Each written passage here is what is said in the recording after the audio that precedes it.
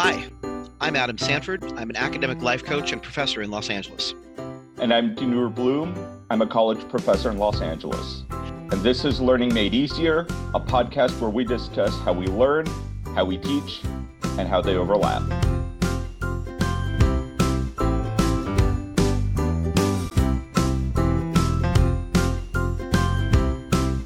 Welcome back to Learning Made Easier.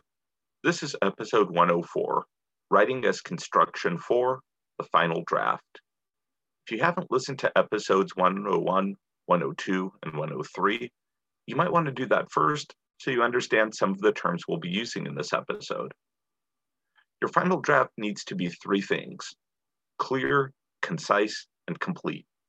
If you're missing any of these, your draft isn't final yet. But what does it mean to be clear, concise, and complete?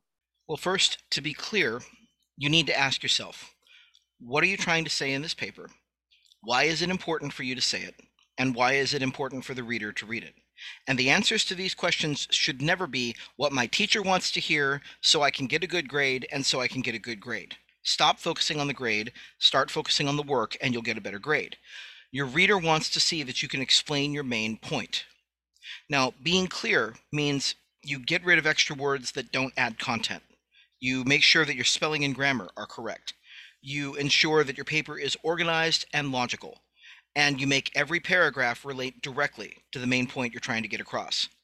Remember, your first goal is to be clear on what you're trying to say and make that clear to your reader. If you're not clear, your reader will have to work to figure out what you're saying, and that means the paper is not doing its job.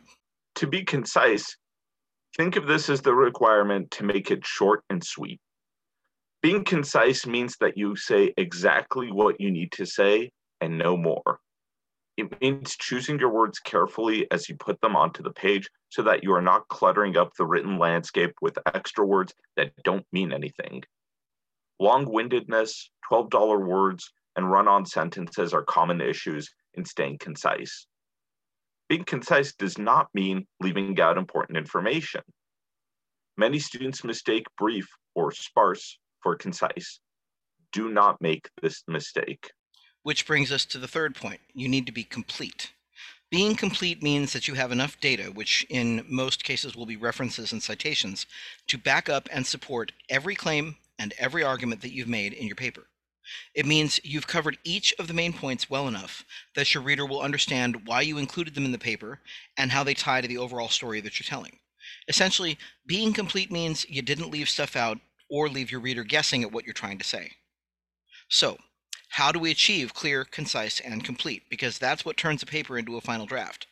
Let's dig into some things you can look for in order to avoid turning in a paper that looks like a first draft. One of the ways teachers know you're turning in a first draft is if your writing is sloppy. It's a dead giveaway you didn't reread what you turned in, that you wrote it in a rush, probably the night or morning before it was due. It's not hard to spot, but if you're doing your work at the last minute, it's almost inevitable, and that will bring your grade down in a hurry. So how do you find and correct for sloppiness? Here are some tried and true methods to catch it and stop it in its tracks. The first step is proofread. The first and best defense against sloppy work is proofreading. Proofreading is not just run your spell checker and hope it catches all the problems, and in fact, there are some really good reasons to avoid using a spell checker, but we'll get to that later. Proofreading means that you are going to check for spelling errors, grammar problems, punctuation mistakes, random spacing errors, misused words, and slang. It also means you need to check for awkward writing, overwriting, organization problems, overpersonalization, and a lot of other issues that we'll cover in this section. Pro tip: wait to proofread until at least 72 hours after you've stopped writing your draft. Your eyes need time to refresh so you can see mistakes. Before that, you're too close to them to see them because you've looked at this draft several times. It will be too familiar for you to effectively proofread before that.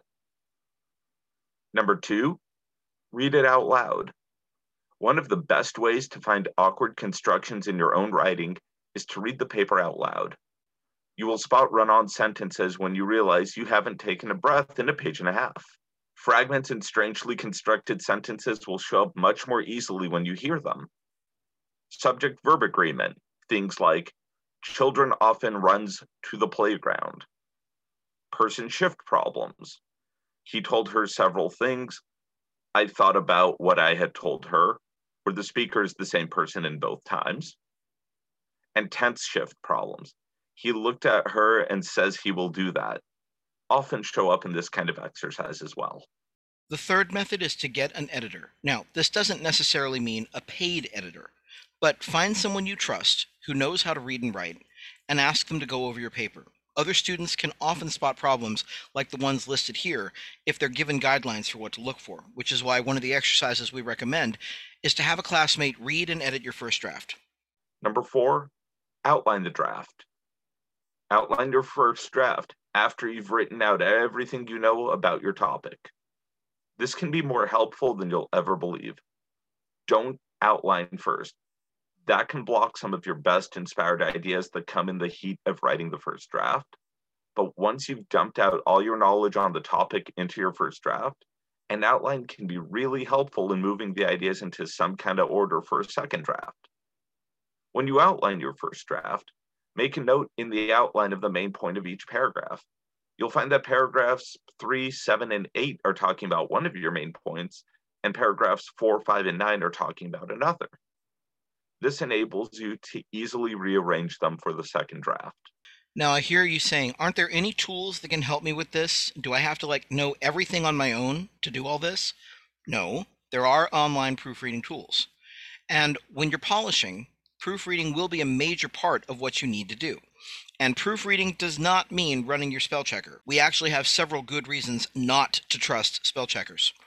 But for problems like the ones we've just talked about, the bare bones mechanics of writing, you can take your work to hemingwayapp.com and paste it in a paragraph at a time.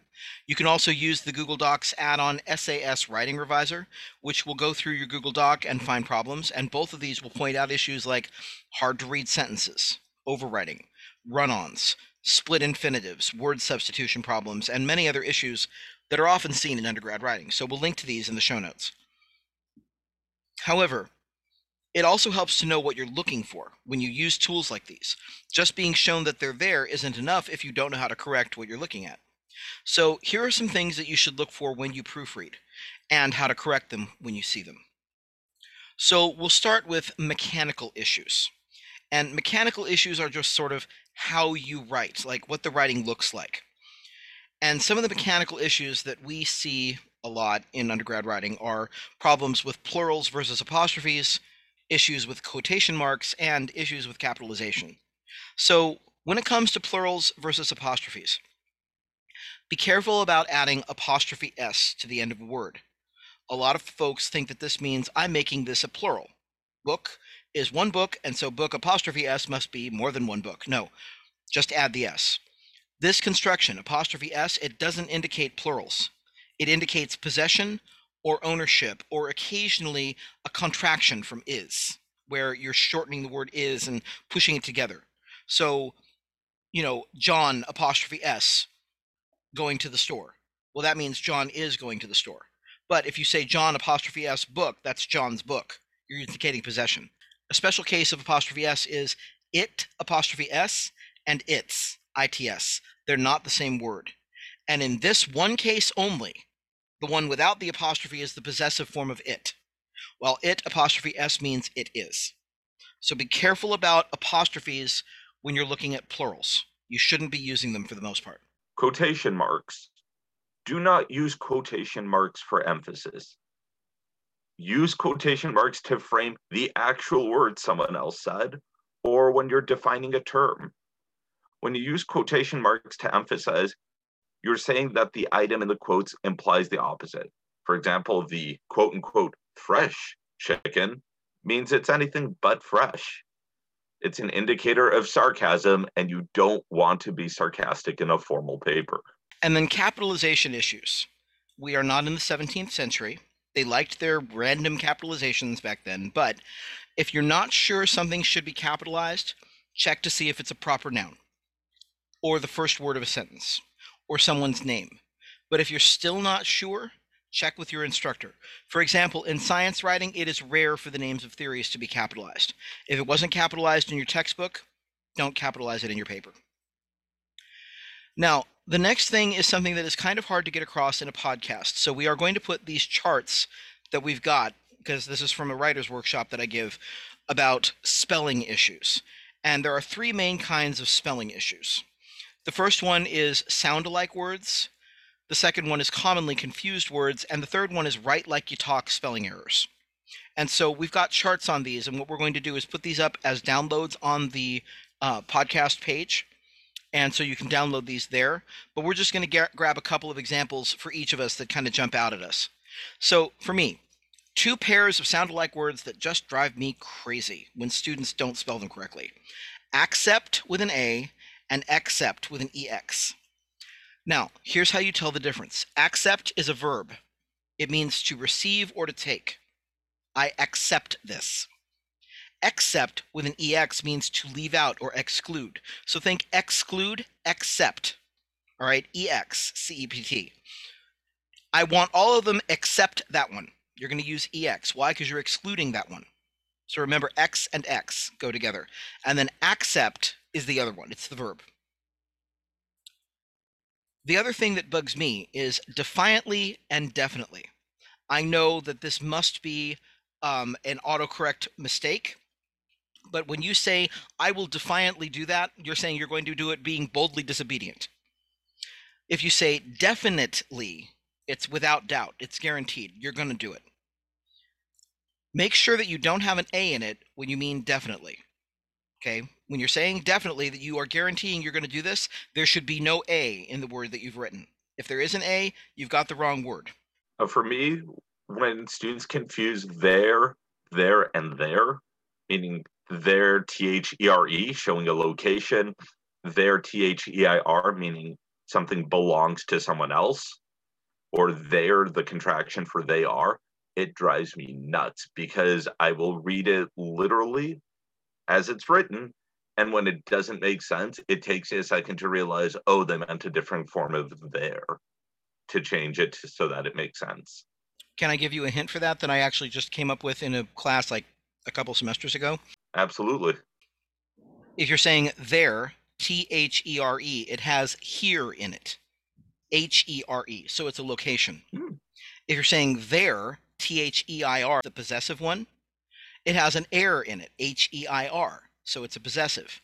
And then they apostrophe RE is the other one. It's the funky one. It's the weird one because it's got an apostrophe in it. I like that. So you have a place, a possessive, and the other one. And then the other one that I see a lot of, and I get a lot of defiantly and definitely like Adam, but two, and two. So two, TOO, meaning a surplus and abundance. There's too much. Or also, there's two, as in the number after one, TWO. And then there's two, TO. And I'll get students mixing the three up. And that does throw my understanding off. Obviously, I can figure out, after a quick reread what they meant, but it's frustrating when that has to be done over and over. And when the person grading your paper has to keep rereading to figure out what you meant, that means you're not getting your point across very clearly. Mm-hmm. And some students ask, well, it's just a typo. Why is it such a big deal? Well, because the moment it throws me out of what you're saying, the moment it throws Denor out of what you're saying, that's a weakness in the writing. All right. Your goal is to keep your reader's attention. And if you're throwing their attention away anywhere, this can do it. It's like tripping over a rock in the road that you didn't expect was there. You don't want your reader to trip over mistakes you've made. You want to remove the mistakes so that they don't have anything to trip over. Now, the second spelling issue is commonly confused words, and there's only a few of them here, but I keep collecting them. If you know of a couple of words that are not sound alike, but they get confused with each other, send them on to me at adam@undergradeasier.com. One that a lot of my students get mixed up on is economic versus economical. They sound similar, but they're not the same. When we say economic, it's something that has to do with money or the economy. But if you say economical, then it's thrifty or penny-wise or careful about money or not wasteful. So if something is economical, it means it's going to save money somewhere. But economic is a more general term. This is an economic problem, not this is an economical problem. Now, the third kind of spelling problem is writing like you talk. And This is where we get into what one amazing writer who wrote the English books, Richard Lederer, he's an English teacher, calls American Slurvian. All right, and I'll give you an example of American Slurvian, and then we'll talk about a few examples from writing. If you wrote like you talk, you might write something like, Jeet jet? No, Jew? Squeet. And in American Slurvian, what I just said was, did you eat yet? No, did you? Let's go eat. But when we're talking fast, we just interpret those as those words, even though that's not what we said. Jeet jet is definitely not, did you eat yet? But our ears and our mind interpret it as that. The problem is that sometimes we then bring these ways of speaking into how we write, and then we end up with combinations like butt naked instead of buck naked. The actual correct way of saying it is buck naked, B-U-C-K, and it means to be completely without clothing. Another one I've seen recently is deep-seated, S-E-E-D-E-D. No, it's deep-seated. And deep-seated means unlikely to change. It's fundamental. Now, of course, a problem with that is it also means entrenched and dug in. And if you're thinking a seed being planted, so it is not a seed, it is a seat. You are sitting down and you are refusing to move. This is a deep-seated issue. Another one that I know bugs Denor when I brought it up for today was for all intensive purposes. No, it is for all intents and purposes. And when you say it fast, it sounds like for all intents and purposes, but it's still for all intents and purposes. And what that means is in every practical sense. And for me, finally, another one that really bugs me is when they're using a Latin term and they don't realize it's a Latin term. And so instead of writing per se, P-E-R space S-E, they'll write per se, P-E-R space S-A-Y, because that's what it sounds like, but it's Latin. And so we're borrowing this from Latin. And per se, P-E-R space S-E, means intrinsically. It means of themselves. It means it's just something that's part of that thing, and it's so much a part of that thing that you can't separate it. Oh man, the ones that jump out to me are should of or would of or could of, where students write OF, because should have, would have, and could have are contractions for should have, would have, could have. So it's an apostrophe VE. But because we hear it as of, as OF, and that's the sound we've interpreted it, I get a lot of papers that say should OF, and I don't know what it means until I realize, oh, they meant should have or should have. And this is how it came out. And again, this is one of those, I get why the mistakes are made. I've certainly made those mistakes myself. I'm sure Adam has, but this is also why we revise. This is why we spend time, because we are trying to communicate when we write. And if our communication is throwing something off, and for our readers, that's a problem. It means that we're not making our point as effectively as we could be. Now, for all three of these things we just talked about, sound-alike words, commonly confused words, and write like you talk spelling errors, if you know you make some of these, like if you know you are a habitual should-of person, make a note of that. Make a list of things I know I have problems with. And once you've put your first draft together and changed it into a second draft by outlining and moving things around and everything, then search for the word of. And anywhere you find it, make sure that it shouldn't be have. Make sure that if you wrote could of, you change it to could have. Don't use the contraction. Change it to could have, or would have, or should have. If you know that you constantly write defiantly instead of definitely, put defiantly on your list of these are words I know I screw up. Search for defiantly. Did you mean definitely? Fix the spelling. This is part of proofreading. Now that just took us through mechanical and spelling issues. And now we've got to talk about grammar. Let's talk about run-on sentences, because that's a problem I get in a lot of drafts. If you get a paragraph or a page full of commas, semicolons, and dashes, but very few periods, very few question marks or exclamation points, you probably have a run-on sentence. And the way to correct it is by breaking up your giant run-on sentence or paragraph into smaller sentences. It's better to have 5 simple sentences than one giant, long, complicated one. Another issue is sentence fragments, which is sort of the opposite of run-on sentences. Run-on sentences are too big. Sentence fragments are missing something. Check and make sure that every string of words that start with a capital letter and end with a period, exclamation point, or question mark, at minimum, have a subject and a verb. If they're missing a verb, they're not a full sentence. If they're missing a subject, they're not a full sentence. Make sure you have at least a subject and a verb in every string that starts with a capital and ends with a period or some other sentence ending mark. Abbreviations. Do not use etc. and or through THRU in a paper. Please, unless you are quoting someone directly from a text conversation, do not use anything that looks like text speak. So don't use LOL or LMAO or JK in a formal paper, because that's fine when you're communicating, when you're trying to get something across really quickly. But in a formal paper, you're communicating in a different way and in a more formal way. Generally, don't use abbreviations unless you're talking about titles or acronyms. You spell acronyms the first time you use them. So, for example, Dr. John Marquez of the Centers for Disease Control, in parentheses, CDC, found that. So the acronym is fine for doctor because it's the title. And then after you've explained that CDC is the Centers for Disease Control, you can use CDC throughout the paper. Now, here's another one that both of us are going to kind of get in on, is using incorrect words, also known as the unhelpful spell checker. If you are not reasonably sure of the spelling of a word, do not trust the spell checker to know what that word is. Spell checking software is not actually checking your spelling. If it was, it would be checking the context of the sentence to figure out which word you meant. It's just a typo checker. It assumes that you made a typo because this is not a correctly spelled word. It also assumes that you know how to actually spell that word. And it assumes when you're shown that you typed it incorrectly and it gives you a list of possible words, you can pick the right one. And this can lead to some really funny and really embarrassing errors if you trust your spell checking software. For example, I had a student who wrote a 12-page paper, and they accepted the spell checker's first fix for what they thought they had written, or they thought they had written organism. They wrote ORGISM. Given that spelling, I will leave it to your imagination what word it changed it to.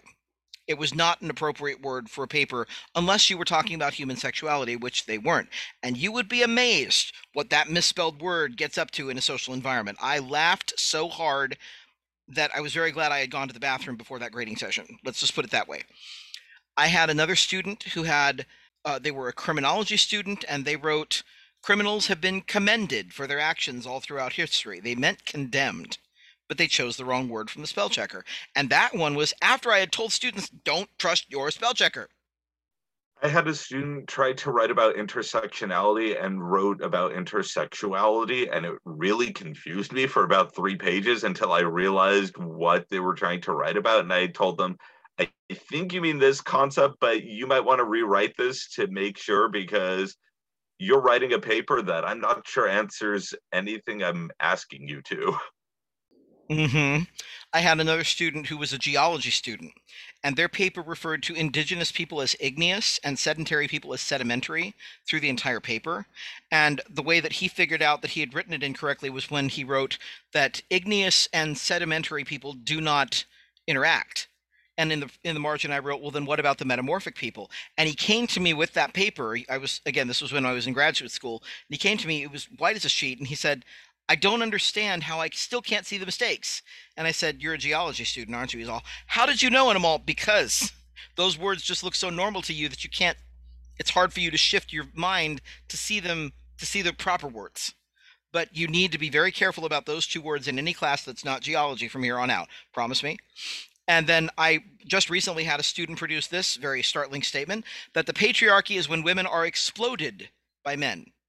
They meant exploited, but they trusted their spell checker. So don't make these mistakes, folks. I mean, granted, you'll make your teacher laugh, but you really don't want them to.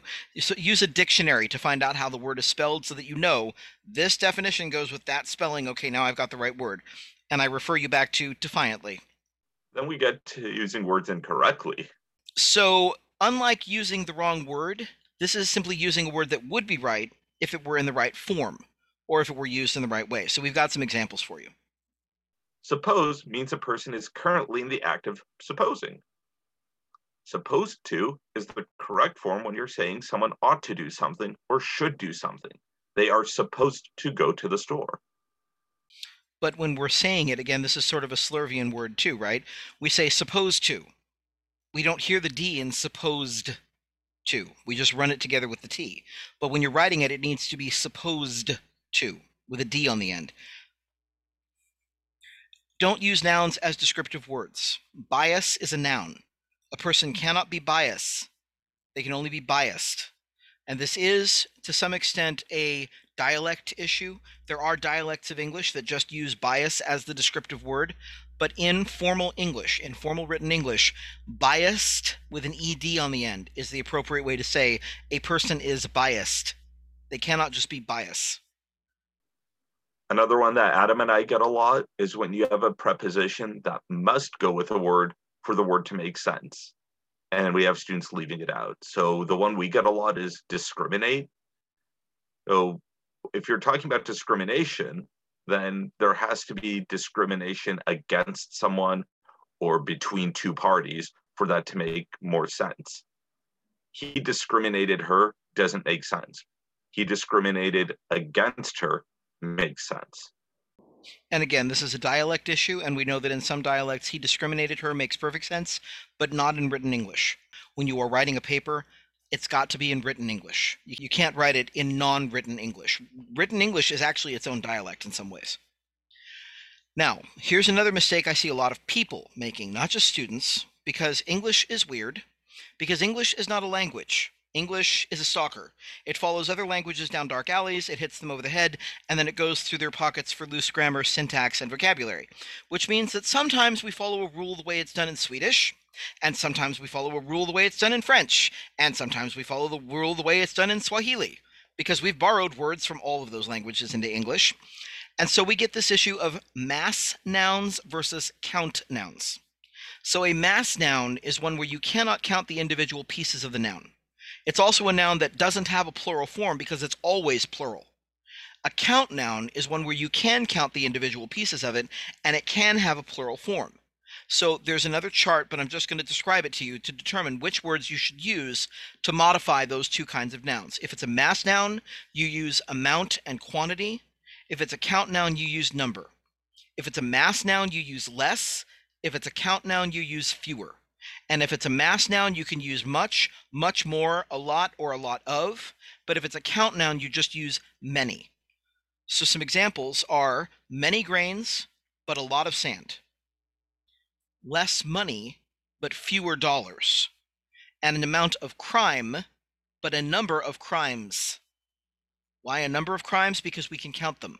But we can't count crime by itself. We can't count the crime. It's not countable. So it's an amount of crime.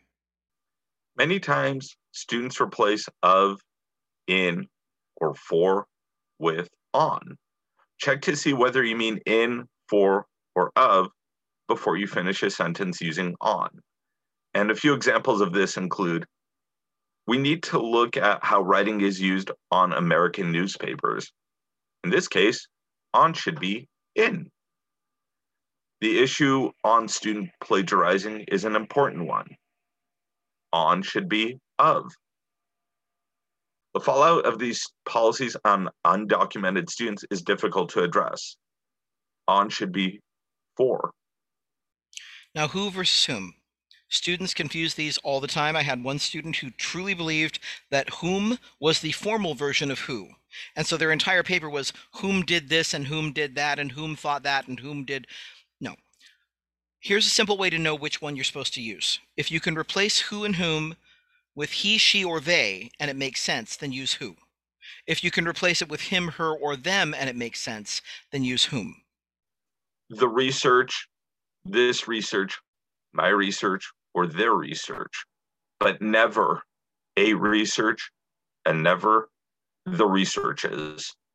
This is because in English, the word research can be a noun, always plural, a verb, or an adjective, and it needs to be treated as a different kind of word depending on how it's used.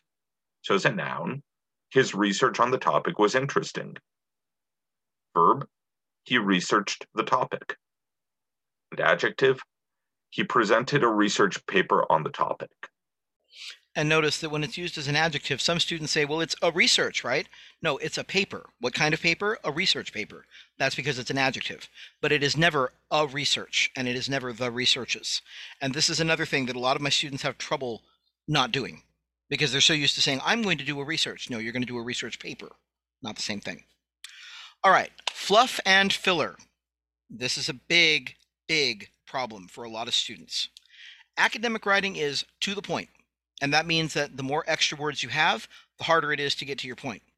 Even if you're not falling victim to the $12 word problem, which we'll talk about in a few minutes, you can fall victim to fluff and filler. We all do it. Many issues of fluff and filler just boil down to wordiness and redundancy, as in these examples. So we'll trade off here. We've got one, a considerable amount of. No, the paper had a considerable amount of wordiness. Or we could just say the paper was too wordy. In a position to. Use can or may. He is in a position to approve the contract versus he can approve the contract. Here's one I love. On account of the fact that. No, because or due to. D-U-E space T-O. Almost any word ending in ly can be removed, especially in science writing. And on the same note, don't use very or really. These words are almost always filler. You can remove them. Another indicator of fluff and filler is when you see phrases like of which, of this, or of the. So find these and remove them where possible. The book of which we are speaking, you can change to the book we are discussing. The problems of the Black community become the Black community's problems. The person who is the author of the book can be changed to the book's author. The problems of this student become the student's problems. The actions of juveniles become juveniles' actions. Now, one of the most common fluff and filler words, interestingly enough, is the word that. And you can probably eliminate at least half of the that's in your paper. It's one of my known words. I have it on my list of, okay, when you're done writing this, search for the word that and then remove. Just nuke them. You don't need them. It is also definitely one of mine. I know that when I write my first drafts, I tend to throw in that's for days. You may have other fingerprint word or fingerprint phrases, words or phrases you love to use and don't realize you're overusing. Ask your reviewer to check for words or phrases you repeat a lot, search your paper for them, and reword or remove them when you can. And this includes things like saying obviously or clearly. Right? We just said to remove words that end in ly, but what's obvious or really clear to you, you don't know that is going to be very obvious or clear to your reader, so you don't get to make that assertion for them. I removed about 3 pages of my dissertation's length by searching for and removing 2 fingerprint words that I love. However, and obviously. And when I got rid of them, my dissertation was 3 pages shorter. Now, it was a 220-page book, but still, 3 full pages of nothing but obviously and however. Okay, that was fluff and filler. And they are also words I love. So now I allow myself 1 per chapter or 1 per article. I can have 1 however. I can have 1 obviously if I really, really want it and I really think it's obvious and I can really check with 9 other people and say, is this obvious? Okay, great. By that point, there's really no point in using obvious, right? Just get rid of it. And the thing about the that's, that when you have that and that and that and that and that everywhere in your paper, it marks you as very tediously academic. I wrote a fiction novel and I sent it to the editor and she sent it back and said, okay, well, I've already been able to remove 196 that's. It was a 60,000 word novel. It was a short novel. And she removed, a lot of the word that because it was just in there. And it was just like, hi, academic fingerprint, get rid of this. Now, why do fluff and filler happen? Well, one of the biggest reasons for fluff and filler is word count requirements or page count requirements. I have students stressing out all the time over meeting a word count or a page count. So let's address that. Word count, page count, and source count, those are professor shorthand for how much writing you're going to need to do in order to meet the goals of the assignment. The professor has given this assignment to many students before you. They know how much you're going to need to write to do the analysis or explain the outcomes. They've seen hundreds of papers that are doing the same thing you're doing. But because you don't realize it's shorthand, and frankly, neither do they You as a student assume they say 1,500 words. If I only have 1,499, I'm going to get a bad grade because you think you're going to be graded on the word count, not on the content. I promise you this, you will never, ever, ever be graded down on having 1,499 words when the word count requirement was 1,500. I promise you. Here's how to break this mindset. Think about word count or page count as a limitation rather than a goal. You're only allowed to write 1,500 words or 8 pages. You must fit everything you need to say into those 1,500 words or 8 pages. I tell one of my classes, the maximum length on your paper can be 5 pages. I do not want you going over, and that's because I expect them to be able to show me their research and show me their thought process in probably between 4 and 5 pages. And I'm trying to get them into the habit of writing shorter papers and more concisely. When you look at a word count or at a page count as a limitation, it becomes obvious why you need to ditch the fluff and filler. It's taking up space. You need to say things you want to say and to convince your reader. Now, passive voice is another issue, and it's one of the most pretentious and over-academic forms of writing there is. It turns the actor into the object of the verb rather than the subject of the verb, and it's very clunky, and it's very pretentious, and a lot of people think it sounds classy, and you need to get rid of it. The first hint you might be using passive voice is if you catch yourself starting sentences with there is, there was, or it is. There is controversy about the loophole that was closed by this ruling. Okay, we could just say this ruling closes the controversial loophole. Notice that's active voice. What the ruling is doing something now, okay, instead of something is being done to it. There was a protest about the closure of the gay bars by police. We could rephrase that as the police closed the gay bars, which led to a protest. And also, look at that first sentence. It is not really clear. Are the police doing the protesting, or are they the ones who closed the gay bars? Which is it? We're not sure because of passive voice. But when we change it to the police doing something, now it becomes very clear who did what, and then the protest obviously was not the police protesting, it was someone else. And often passive voice, I think, comes across as a lack of confidence. You're afraid of making your claim. This is a paper for a class. It's no more, no less. Own your words. Just as much as you want to own that grade, own your words. Make your claims. Back them up with evidence. Don't be shy with your papers. You get to make any argument you want as long as you're following your professor's instructions. Use the sources that are available to you and that you need to use, but say what you want to say on the topic that you're writing about. And another way to spot passive voice, and I really like this trick, is when your sentence has the phrase was verb by noun in it, almost always the noun in the phrase is the actual actor. The paper was written by the student. Who's the actor here, the paper or the student? Papers don't write themselves, so the student needs to be the one you're talking about. So instead of that, say the student wrote the paper. Also, look for the form the X verbed Y by Z. The by Z is a big tip-off that you're using passive voice. The ability to appropriately address drug dealer behavior is continually blocked for police officers by the courts. Okay, we have passive voice here.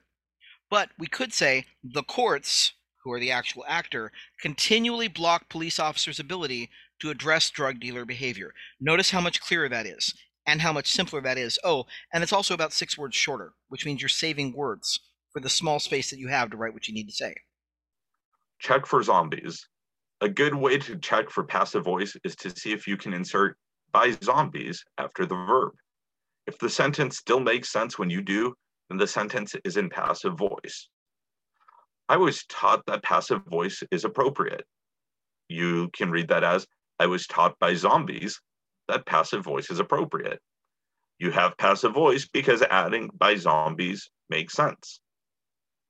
My English teacher taught me that passive voice is appropriate. If you try to change it to, my English teacher taught by zombies me that passive voice is appropriate, this is active voice because adding by zombies doesn't make any sense.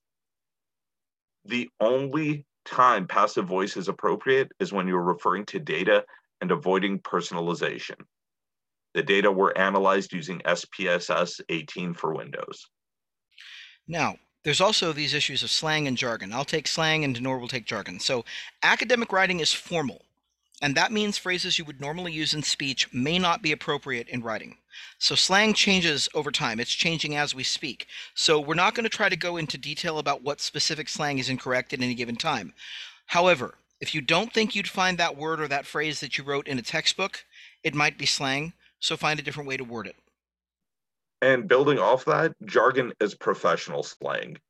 Words like paradigm and impact and synergy may seem like regular words, but when they're the new trendy way to say model or perspective and effect, they're probably jargon. This is similar to using a $12 word. Figure out if you can say what you need to say with less jargon, and if you can, please, please do that. Now, when it comes to organization, a lot of students get dinged for organization, that their paper's not organized, and they say, well, what does that mean? Well, here are some issues with organization. So first, the undefined audience. If you don't know to whom you're writing, you won't know how to convince them with what you're saying. So always identify your audience. And then I get students asking, well, how will you know what my audience is, Dr. Sanford? Okay, well, the way you identify to a non-audience reader like your teacher who you're talking to is to say, police officers often have to face issue, or many nurses find their job is hampered by problem. Okay, now I, the reader, know that this paper is aimed mainly at cops, or it's aimed mainly at nurses. There's more than one idea per paragraph. Check to make sure you're only covering one main idea in each paragraph you write. Don't hop all over the place trying to cover 3 topics in the space of 9 sentences. It does not work. That doesn't mean you can't have supporting ideas in the same paragraph as the main idea, but don't have 2 or 3 main ideas in one paragraph. Main ideas are like betta fish. They do just fine if they're in their own space. If they have to share the space, things get messy really quickly. Another organization issue is the missing main point. A paper that doesn't have a story to tell is a paper that's going to bore the reader to tears. So make sure you have a story, the main point of your paper, to which each of your paragraphs are related in some way, and that it shows through to your reader. Again, having someone else read your paper is going to help you find this problem really quickly. They're going to say, hey, paragraph 4 doesn't seem to have anything to do with what you're saying about police brutality. It's just about, this one person who doesn't like the police, but it's not about brutality. Oh, okay, I need to fix that. Missing argument or missing conclusion. This is the so what factor. Without an argument, the reader has no reason to read your paper. Without a conclusion, here's how it all goes together, the reader is going to feel cheated. Make sure you've included both in your paper. Another organization issue is poor connections or missing transitions. Make sure that each paragraph ties to the one before it and the one after it. Make your path from one signpost to the next very clear for your reader. Don't assume the reader's just going to see it naturally. And this is yet another area in which having someone else pre-read your draft is going to help you enormously, because often this is just something we don't notice because we know how they go together and we don't realize we didn't articulate that for the reader. There's lack of focus. If you're doing a lot of throat clearing at the beginning of a paper, it means you're not focused. And throat clearing is when you use phrases like, since the dawn of time, human beings have, or throughout history, we have never, or some other long-winded, meaningless phrase. It annoys the hell out of me when I get them on papers, and I will always ask students to cite it. It's the overuse of however, therefore, or furthermore, or thus, or hence in the main body of the paper. What this tells the reader is, I'm not sure what I'm saying, so I'm going to put a bunch of fancy words in here and hope you don't notice that I really haven't said anything meaningful in 2 paragraphs. And when I read that sentence to my students, I actually insert a bunch of coughing, like, I'm not sure what I'm saying, so I'm going to, and just keep on coughing all through it. You're clearing your throat and you're trying to distract from the fact that I don't have anything meaningful here. You don't need to preface your work with windy nonsense, and that's a really polite phrases to ease the reader in. Just state the problem you're writing about, give a brief explanation of why it's important, state your argument, and go from there. Get to the main point quickly. One of the things I tell my students is the quicker you make your point, the quicker I award you your points. So the more time you spend giving me filler, the less time I'm going to have to give you points. Lack of focus also shows up when you aren't clear on what your overall story is, when you don't know what your main point is. Check each paragraph and see if you could state how this ties to the argument you're making, to your overall story. And if you can't, then that paragraph doesn't belong in that paper. You may have too many ideas. This is what's called the scope condition problem. It's like when you open up a page in Wikipedia on Volkswagen engines, 10 minutes later, after enthusiastic clicking, you have 19 tabs open in your browser on random things such as avocado recipes, books about women in the 19th century, Bigfoot, the latest presidential election, nutrition information on that meal you had the other day, types of wordplay, and you think they all need to be part of your paper. This is the point at which you need to open this second document, type out all the interesting but irrelevant info into it, and save it for another paper, or 3 papers, or 6 papers, but separate them a little bit. So, another thing that we often see is issues with citation, and we know you all stress about citations. Your high school English teachers, your English comp teachers, they have scarred you on this. We understand. But here's some things that you do need to know about citation issues. The first one is unintentional plagiarism. Not only is this poor writing, it can get you in a lot of trouble. One way to deal with unintentional plagiarism is to use duplachecker.com. If you see phrases in your writing or similar ideas to what you said phrased differently, duplicated in work that DuplaChecker finds, it's a good idea to look at that work and see if it's something you should be citing. You probably should. Remember, plagiarizing is like running a red light. It doesn't matter if you meant to do it, the penalty still applies. Another thing about citation is just citation style errors. So make sure you know your citation style's requirements for in-text and reference page citing. If you don't know how to cite, it is time for you to learn. Get a copy of the style sheet. It's often available online. Just go to Google and type Chicago style sheet, or ASA style sheet, or APA style sheet. And then take the time to get familiar with how citations are formatted, both in the text and in the works cited page. If you can afford it, a reference management program like EndNote will help enormously. If you're planning on going to grad school, law school, or med school, I personally do recommend EndNote because it's saved my bacon more times than I can count. Remember that every works cited citation contains the same major components. For a journal, you're going to need to find out the names of the author or authors, the year of the publication, the title of the article, the title of the journal, volume and issue information on the journal, and the page numbers of the article. For a book, you'll need to know the author or authors, the year of publication, the page numbers of your citation, the title of the book, the publisher of the book, and the location of the publisher. And for a book chapter, you'll need to know the names of the author or authors, the year of publication, the chapter number, the page numbers, the title of the book, the title of the chapter, the publisher of the book, the location of the book, and if it's an edited volume, the names of the editor or the editors. So the only issue, once you've got this information, is find out how the citation style formats and organizes those components, and then format and organize them the same way. For example, do you use the author's full name or just the first initial? Do you put them first name, last name, or are they all last name, first name? Are some of them one and some of them the other? Do you put the year in parentheses? Do you put a period after it? Does it go at the end of the citation? Does it go in the middle of the citation? Just look at the pattern. Figure out the pattern. And once you have the pattern, you can just slot in all that information and it'll be correct 90% of the time. Look at formatting. For example, in ASA style, the journal articles or the journal names are always in italics. And titles of articles and titles of journals are always in title case. They always have a capital letter at the beginning of every important word.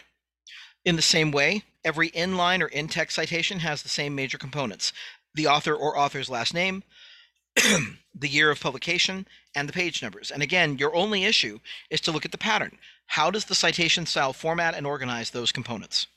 Then format and organize them in the same way. It's not as hard as you think. It's actually just tedious. Long quotes and paraphrases. Ditch the long quotes. Always, always paraphrase if you can.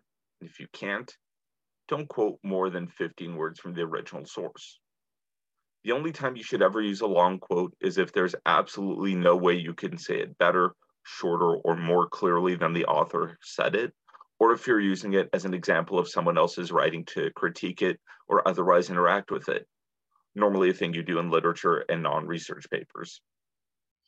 There's also the issue of the quote sandwich. Be really careful about this pattern. You wrote one sentence, long quote of 4 or 5 lines, one more sentence you wrote.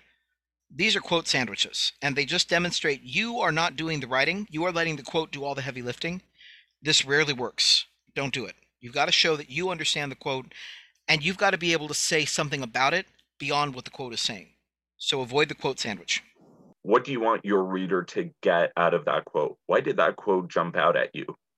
What do you want your reader to see from it? How is it related to what you're trying to say? I have students all the time when they do their annotated bibs, they'll give me a quote, and it's a really juicy quote, and it has nothing to do with the point they're making. And I ask them, how does this relate to what you're saying? And they said, well, I just thought it sounded good. Okay, that's not good enough.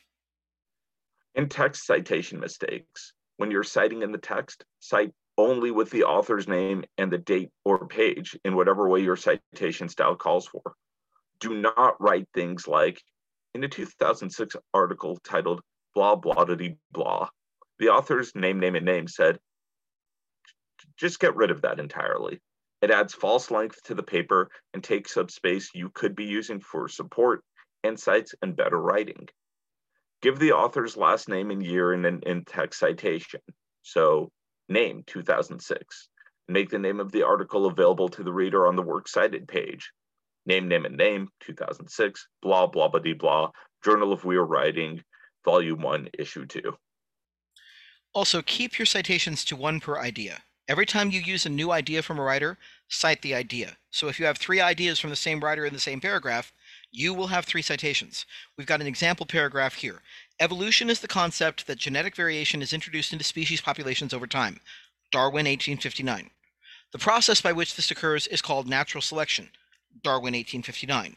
When pressures applied to surviving breeding organisms by outside forces that influence their genotype survival under those conditions increase the chance they will breed and propagate their species as long as those conditions hold.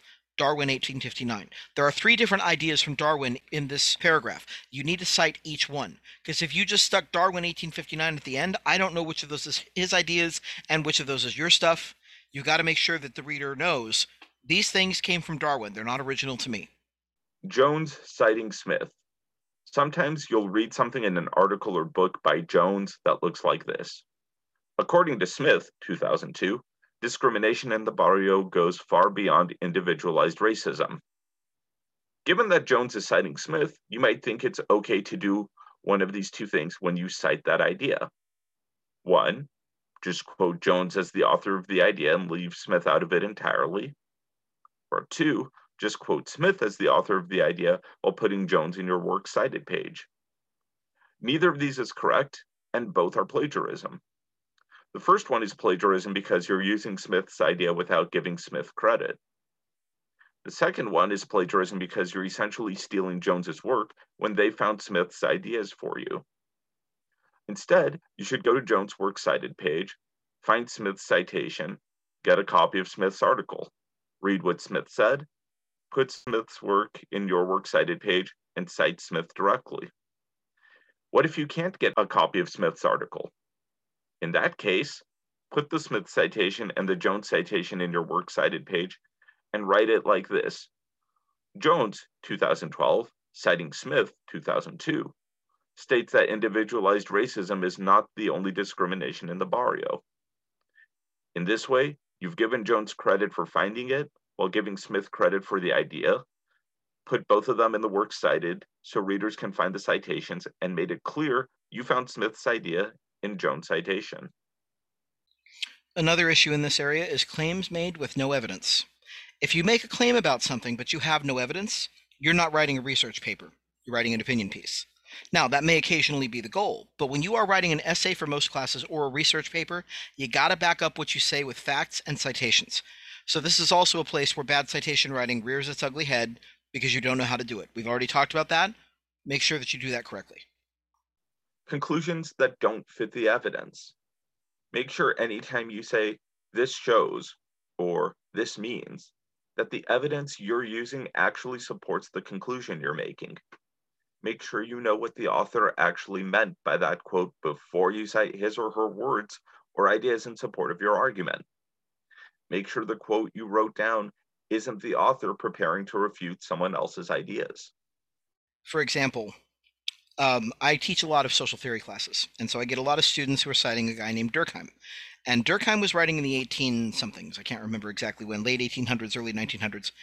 And Durkheim's way of writing was they would outline the problem in the first third of their article, and then they would spend the next third or so talking about what other people have said. And then the last part of their paper would be, and here's why all those other people are wrong, and here's what's actually going on. So I would look at this and say, okay, if this is a 30-page article and they're citing from page 12 and saying Durkheim said this, I know that's not what Durkheim said. Durkheim is actually saying someone else said this, and this is going to be refuted. Make sure that what you are quoting from an author is what that author said, not them refuting someone else's work. Because that can be really embarrassing when you get called into the office to say, you realize that Durkheim was refuting Smith here, right? That he was saying Smith's ideas are junk, right? He's not supporting this idea at all. Oh, okay, you got to make sure that you don't accidentally use your evidence for things that they're not saying. So the last issue here with citation is cherry picking. Make sure that you are not just searching for the juicy quote that without context would mean something totally different than your source's author meant by it. If you're doing this and you're aware you're doing it, it's dishonest at best and it's unethical at worst. Like, for example, there was a fellow who wrote a paper that showed that there were some issues that same-sex couples faced with raising children, mainly because of economic issues. Someone else grabbed that and quoted it out of context to say, see, same-sex couples can't raise children. That is not what he said. And he went on record with several different newspapers saying, these people have misused my work, because they were cherry picking. They were looking for a juicy quote that they could take out of context and say that he actually meant the opposite of what his research said. This is kind of a special case of conclusions that don't fit the evidence. Don't cherry pick. It's not cool. Now we get to writing style issues. The first big one is overpersonalization. There are three big reasons to avoid overpersonalization or making your paper a story about a problem you or a friend or a family member or a coworker had. One, it's much too easy to take critique on these kinds of papers personally. When you've poured your heart about a personal topic, critique is much harder to manage because you feel like a critique about the writing is a critique about the validity of your experiences, and that's not the case. Second, disclosing personal information about yourself or others can be dangerous, not to mention unethical.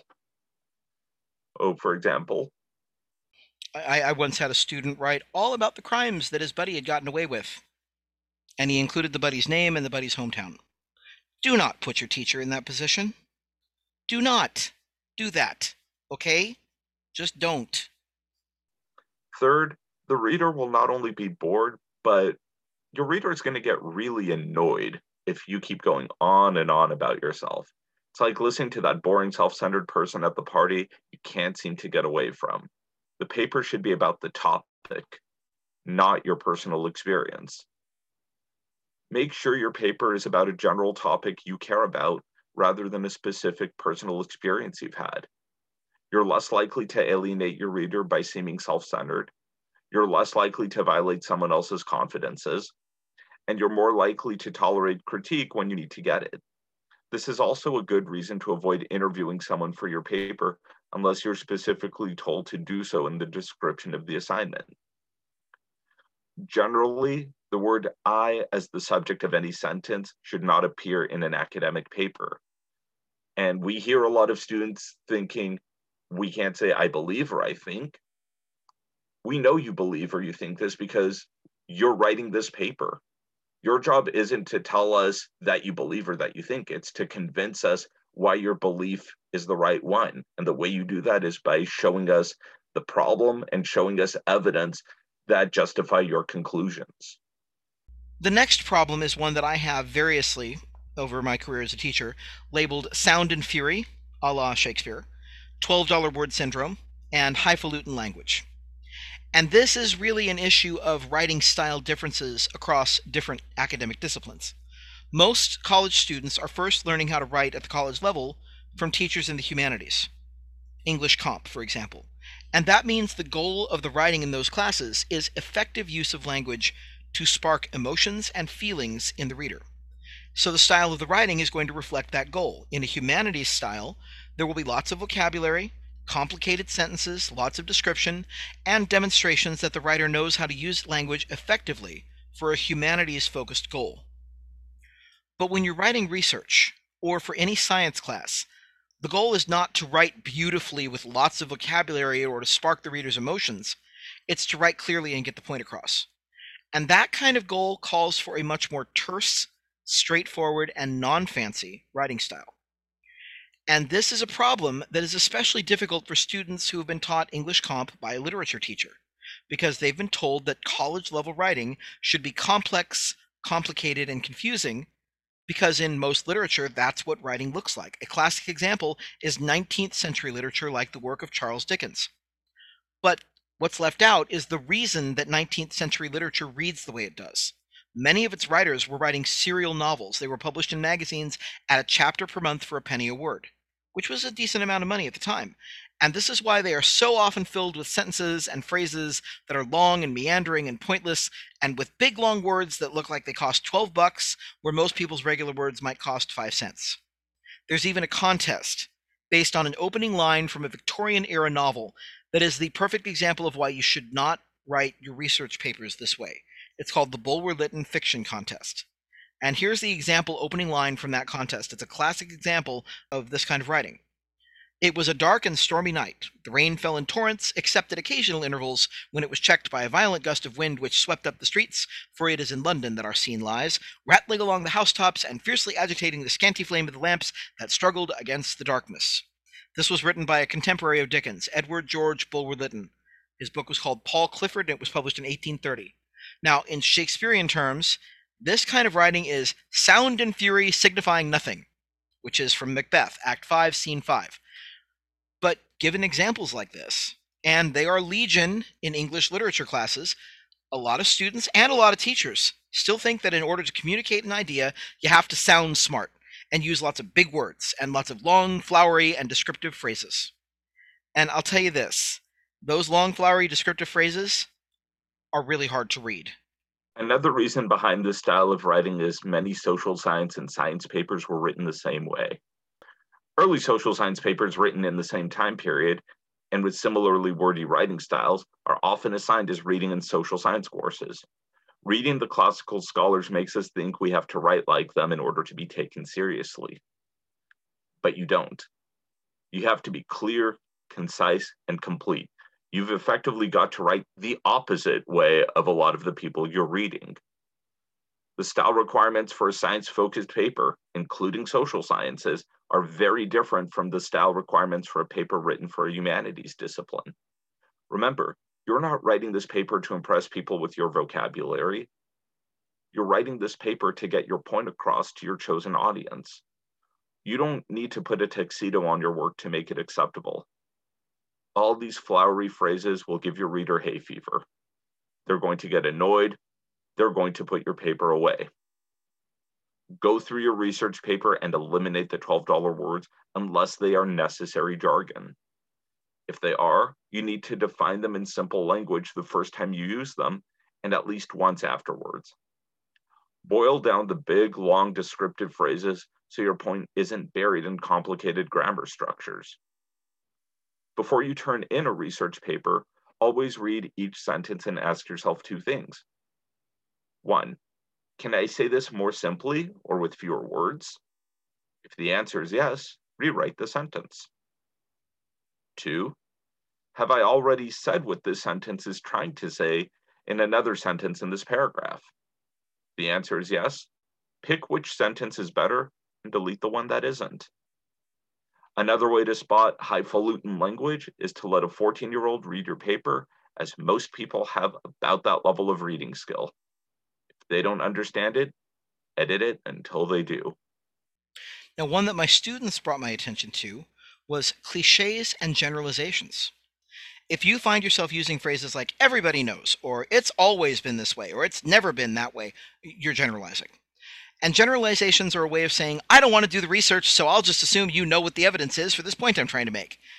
If you find yourself writing things like thinking outside the box, he drank the Kool-Aid, or the pot calling the kettle black, you're using cliches to fill up space, or as shorthand for what you really want to say. And neither of these is appropriate in an academic paper. Both of them will make the reader think the writer is lazy. So check every statement you make for a never, always, or everybody knows outlook and get rid of it or find the evidence for it. Look online for lists of cliches and make sure your paper does not have them. If you find one, reword it so you're saying what it means. This is one place where we recommend expanding what you say instead of conserving what you say, because you need to say it clearly and without offending people. For example, saying the pot calling the kettle black, what that really means is that person one is accusing person two of having negative traits that person one has. So say it that way. Saying he drank the Kool-Aid, that's actually a pretty offensive way of saying that someone's following a leader without any critical thought about what the leader is telling him to do. And it's offensive because it's a reference to the Jonestown mass suicide of 1978, where over 900 people drank poisoned Flavor Aid, which is a Kool-Aid knockoff, at the command of cult leader Jim Jones. Thinking outside the box, that means finding unconventional or new ways to accomplish a task. So in all cases of cliche, try to say what the cliche actually means instead of using it as a shortcut. Darlings. Stephen King cautions against doing this. He tells writers to be ready to, quote, murder their darlings. We've all written a paragraph that thrills us with its eloquence and depth, its perfectly placed commas, or its incisive prose. That paragraph is good enough to get the Pulitzer, great. But if it's not related to your central topic, it doesn't belong in the paper. It's a darling. So copy it to another document and get rid of it. Don't talk down to your reader either. And this shows up when you start a paper or when you put rhetorical questions in your paper like, did you know that? Or are you aware of that? No, of course the reader is not aware of these things or they wouldn't be reading your paper. Don't talk down to your reader. It makes them feel stupid and they will put your paper in the round file. Eliminate or reword any sentence where you find yourself saying you to the reader. Don't ever address your reader directly because it comes across as condescending and talking down. Captain Obvious. Avoid cliche-like preachments like, humans all make mistakes, sometimes it can't be avoided. This is true on its face, but it really doesn't add anything to your paper, and it just makes you look lazy. If you can say, thanks, Captain Obvious, after a statement like this, it doesn't need to be in the paper. And finally, value judgments. Be careful about making comments that disparage an entire group or an entire idea without good evidence for those comments. Saying the justice system is full of corruption? Great, but you'd better have evidence for that, and it better not just be your opinion. So these are all issues that can help you turn your first draft into your final draft by finding them and fixing them and removing them and editing them. The process of getting to the final draft is mainly a process of editing. So you write everything in your first draft like we talked about in episode 103, and then you go through that first draft and you comb through it for all these different problems that we've talked about. And when you're done combing and you're done editing, you should have a fairly good paper. So after you've done all those things, when you've combed through your paper, you've reorganized everything using an outline, you've gone through and proofread, and you found all your highfalutin words, and you've gotten rid of the $12 word syndrome, you've made sure that it's not about you, you've made sure that you're not talking down to your reader, and all those other issues that Denor and I just finished discussing, then the last thing you need to do before you turn it in is wait. Leave it sit for 72 hours. Ideally, have someone else read that draft. Have them point out any other problems that they noticed that you still missed. Then fix them. And then once you've corrected those problems, let it sit for a few days. Don't look at it. Don't think about it. And then come back and go over it again with the same eye for catching mistakes as you did when you first went through it, when you first edited, when you first went through and found all the proofreading mistakes. By the time you rewrite it the last time, you're probably just going to be like polishing off edges and saying, okay, I don't need those 2 words, or that needs to be a period, not a comma, or, little changes, little fixes. You're doing the polishing. And once you've done that, by the time you've rewritten your third draft, most of those mistakes should be corrected and you should be ready to turn it in. So normally we talk about how teachers and students can use this, but really this was mainly focused at students. Teachers, if you want access to these workshops that I've been talking about, feel free to drop me an email, adam@undergradeasier.com. I'll be more than happy to send them along. And that's what we have for you in episode 104. If you're finding this podcast helpful, please share it with your friends. We're always hoping to get new subscribers so we can help more people. You can find us on Apple Podcasts, Spotify, and Android. We're hosted on blueberry.com, and we'd really appreciate it if you could write us a review of this podcast on Apple Podcasts. Be sure to join us next week for episode 105, when we'll talk about sleep and why it matters so much for learning.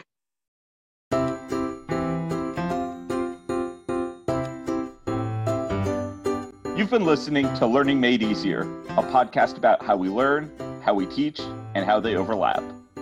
We want to say thank you to all of our supporters on Patreon who make this podcast possible. If you want to support us, please go to www.patreon.com/learningmadeeasier. And we look forward to seeing you next week.